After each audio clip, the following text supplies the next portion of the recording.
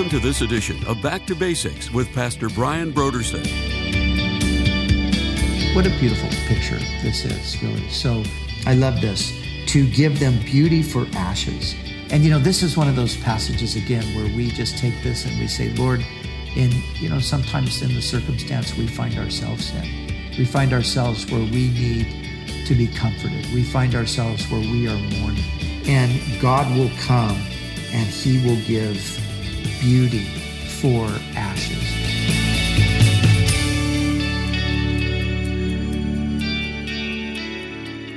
Today on Back to Basics, Pastor Brian continues his study through the books of the Old Testament prophets.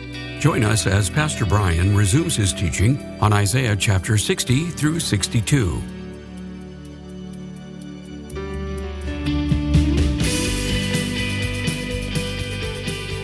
Now, here's Pastor Brian. A light shining brighter than the sun. And so here, the Lord will be everlasting light. And the days of your mourning shall be ended. Also, your people shall be righteous. They shall inherit the land forever.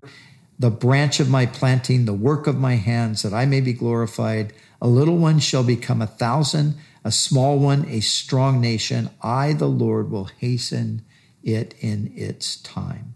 Now, chapter 61, here we go again, another great messianic passage. And so the Spirit of the Lord God is upon me because the Lord has anointed me to preach good tidings to the poor. He has sent me to heal the brokenhearted, to proclaim liberty to the captives and opening of the prison to those who are bound, to proclaim the acceptable year of the Lord. This passage you will find in Luke chapter 4. And in Luke chapter 4, we have the account of Jesus going into the synagogue in Nazareth, where he grew up. And there in the synagogue on the Sabbath day, he was called upon to do the reading for the day. And when they opened the scroll, it was open to this place right here. Now, the Jews for centuries and centuries and centuries have had a liturgy that included a Sabbath reading. So every Sabbath day, to this very day, the Jews have a specific text that they read. And, they've broken down the biblical text and it's like an annual a reading for each Sabbath day of the year. So on this particular Sabbath day, this is the scripture reading.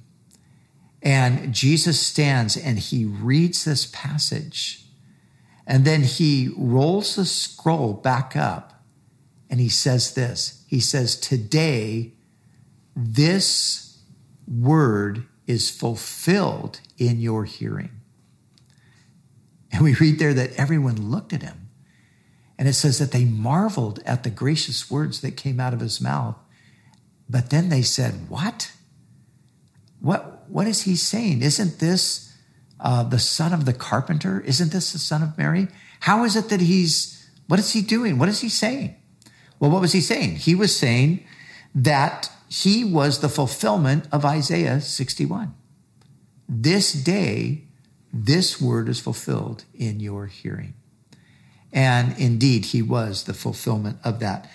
But what we have here is a beautiful picture of the work of the Messiah, the ministry of the Messiah, the mission, if you will, of the Messiah. This is what he came to do. And let's just walk through it. Well, first of all, he says, the Spirit of the Lord God is upon me. So the Spirit of the Lord is upon me because the Lord has anointed me. So remember, the word anointed is the same word as Messiah. So the Lord has commissioned him to be the Messiah, the one upon whom God's Spirit rests. And what is the mission? To preach good tidings to the poor.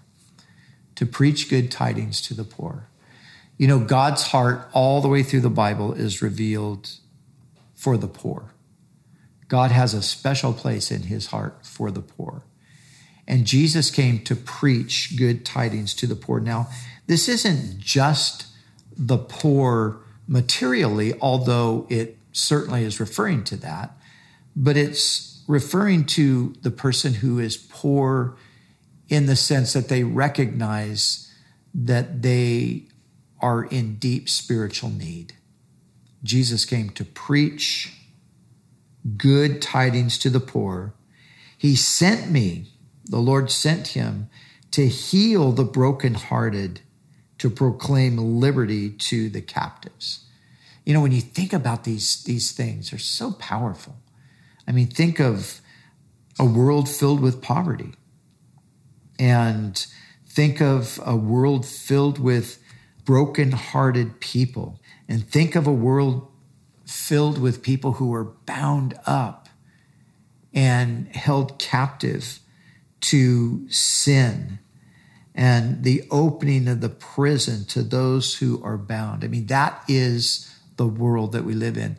And Jesus was sent by the Lord to proclaim good tidings. And this is the message that Jesus brought. And this is the message that we bring as well. Years ago, a friend of mine who I had at that time probably shared the gospel with for, 10 or 15 years. And every now and again, once a year, maybe once every 2 years, I would just get a random phone call from him. And I'll never forget this phone call one night. He called me and he asked me this question. He said, "What does the Bible have to say for a person with a broken heart?" And I said, "Well, let me tell you what the Bible has to say." And I just went right straight to this passage. Jesus came to heal the brokenhearted. So I had this conversation with him. It lasted about an hour. And, that was it. Didn't hear from him again for a few years. And then about, 10 years later, had, rare contact with him over the 10 years. Suddenly, our lives came together again through some really bizarre circumstances. And to make a long story short, it was then that he finally opened his heart to receive Christ. And today he's walking with Jesus. He loves the Lord. God's done a beautiful work in his family, and it's amazing. And I think, though, of that moment, when he called and he asked that question, and I shared with him. And so often when we share with somebody, we really want them to respond right then. Of course we do. We want them to just say, "Great, okay, that's what I need. Give me Jesus." And sometimes they do, but more times than not, they don't. But don't lose heart. And that's why I'm sharing this story, because, that seed, and I had shared the Lord with him. I started sharing the gospel with him as soon as I got saved. We were friends. We were very close friends. He had been my roommate, grown up in my house together with my family. He had kind of, lost his family. His mother had died and so forth. But anyway, there was that moment where that word just was buried in his heart. And years later, it all came to fruition. And so don't give up hope. And let's remember, we read that passage a few weeks ago in Isaiah here as well. God said that his word would not return to him void. And so let's just remember that. Let's keep that in mind. And so the Lord says to proclaim the acceptable year of the Lord. So the acceptable year of the Lord it's a reference to this period of time that began with the first coming of Jesus and it is still the acceptable year of the Lord. It is the year is obviously not talking about a 365-day year, but it's talking about a long, long period of time that began with the coming and the death and the resurrection of Christ and goes on to this day, this day of salvation this acceptable year of the Lord, this season where God is inviting all people to come and have their sins freely forgiven and be reconciled to him and be brought into a relationship with him, be made his children. That acceptable day of the Lord we're still in it today. And it was pronounced in that synagogue on that Sabbath day when Jesus read this passage. But I want you to notice the very next thing it says. It says, and the day of vengeance of our God. That day has not yet come. We are now in the acceptable year of the Lord, but there is a day of vengeance coming. And here's a fascinating thing, and this is where we see an interesting thing about Bible prophecy. Notice here that between these two, they're not even sentences, what are they, clauses? There is a 2,000-year gap. Amazing.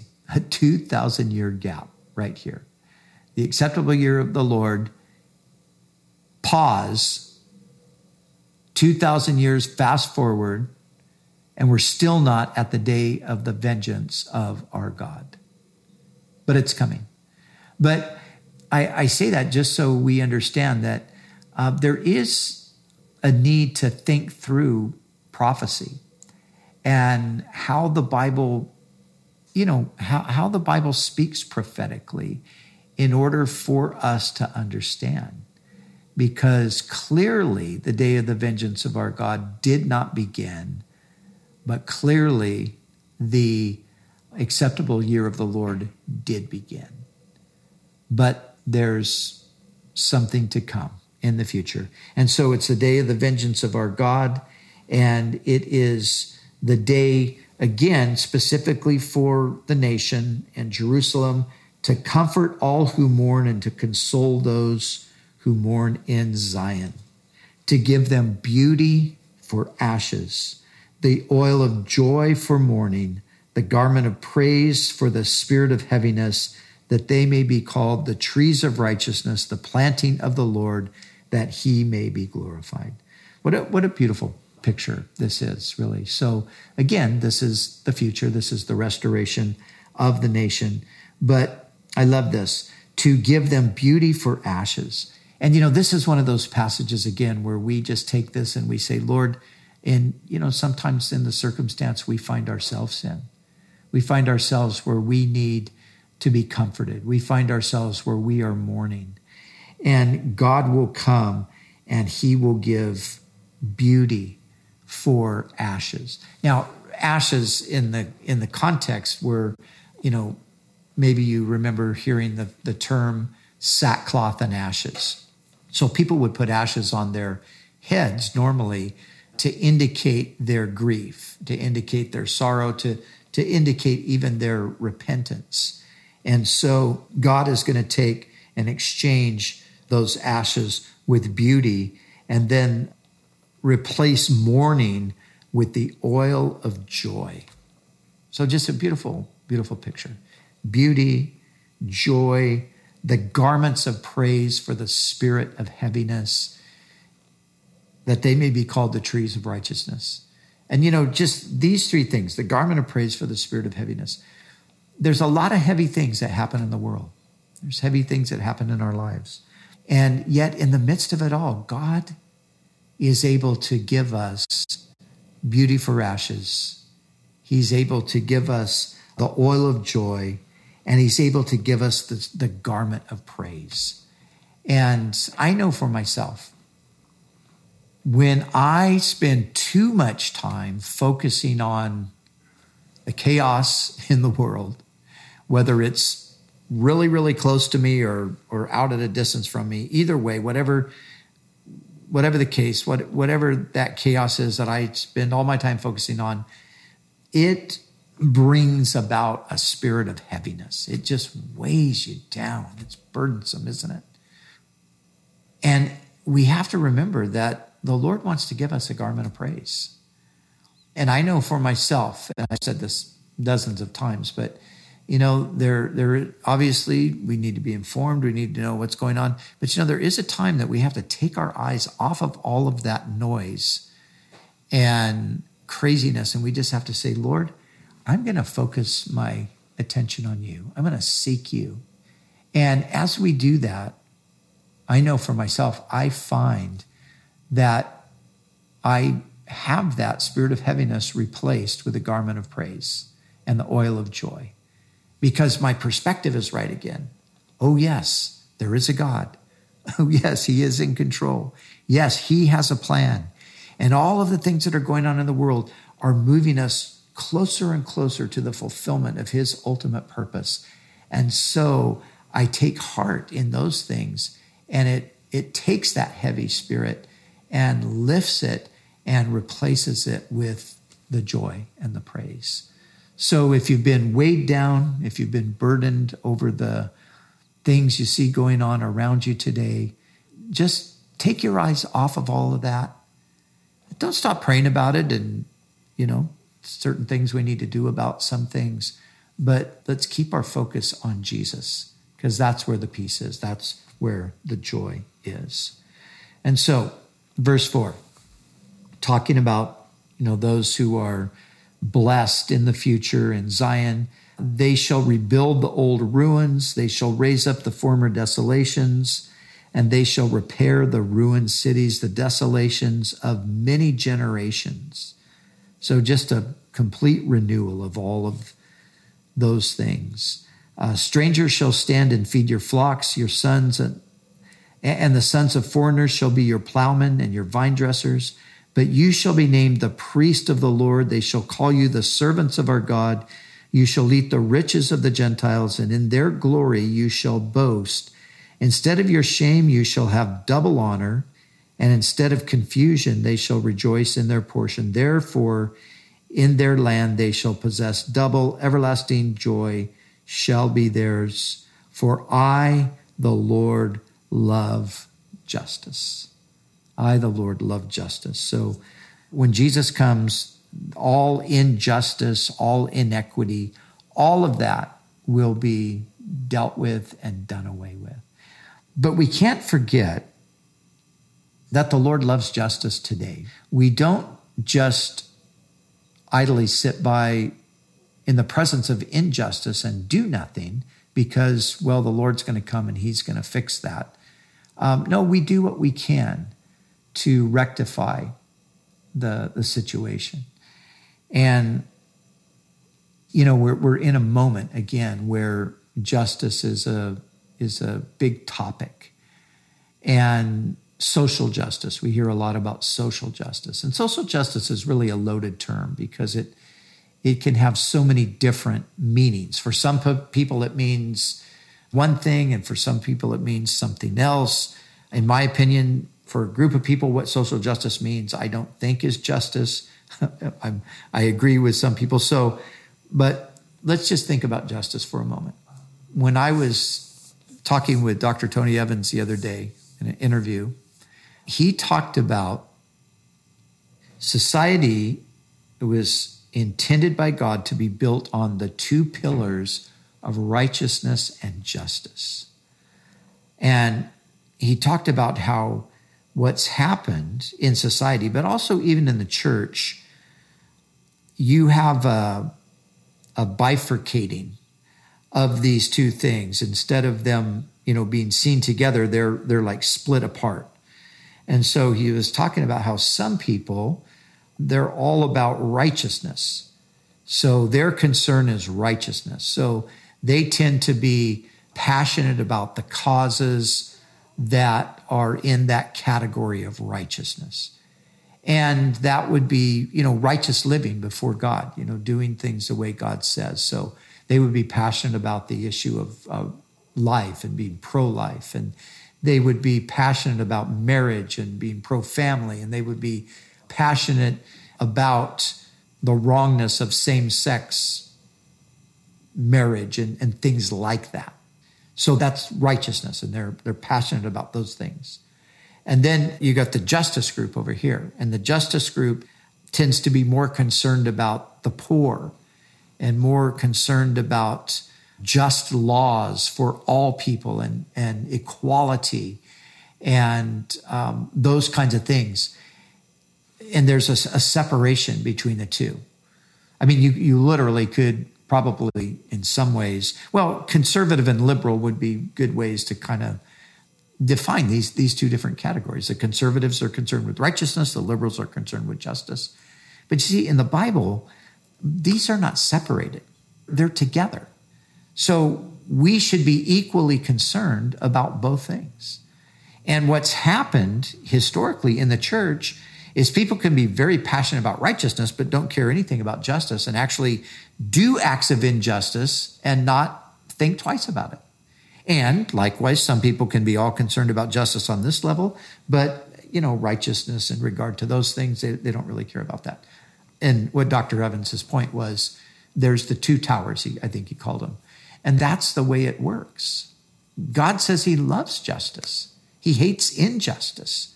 Jesus is going to deal with all those injustices. But again, we don't just sit by idly and say, well, we can't do anything about that. The Lord's going to come and he's going to fix it.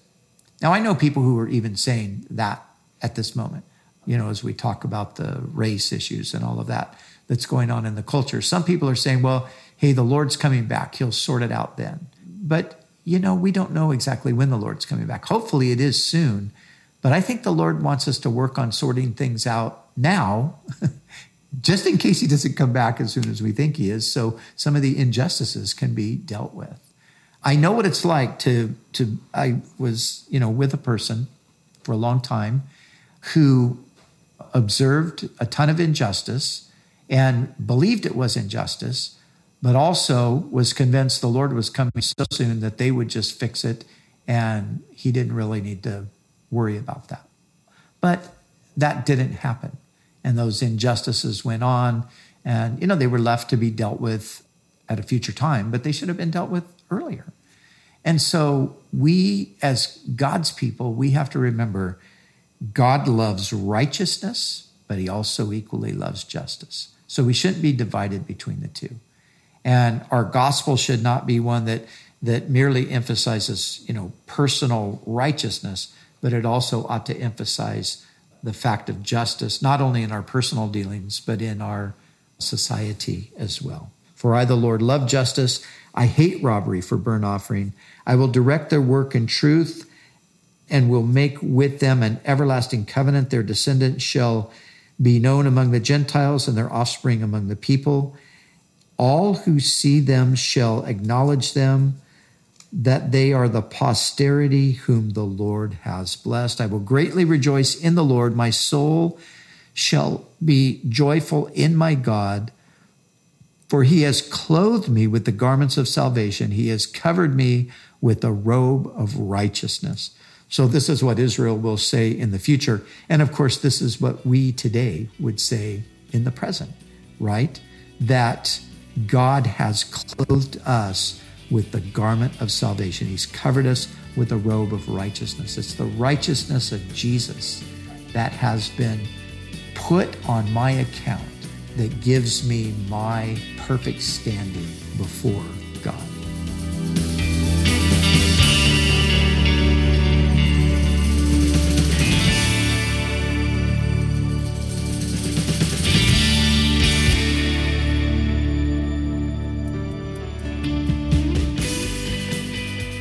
For the month of September, Back to Basics Radio is offering a book titled Forgive, Why Should I and How Can I by Timothy Keller. With so much social, cultural, and relational unrest, all of us need to forgive or be forgiven in either small or significant ways. Have you ever found it difficult to forgive someone for a wrong they committed against you?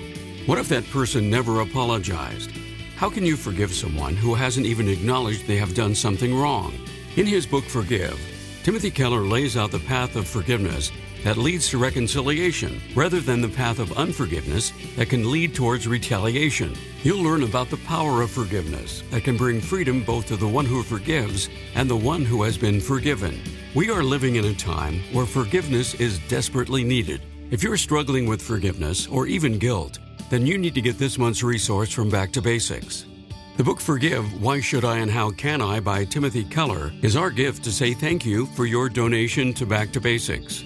So we encourage you to call us right now at 1-800-733-6443 or visit us online at backtobasicsradio.com. We'd also like to remind you that all of our other resources are waiting for you at backtobasicsradio.com or by calling our request line at 1-800-733-6443. That's 1-800-733-6443. Our desire is to encourage you in your daily walk with God. We'll continue tomorrow with more valuable insights from Pastor Brian as we study together in the book of Isaiah.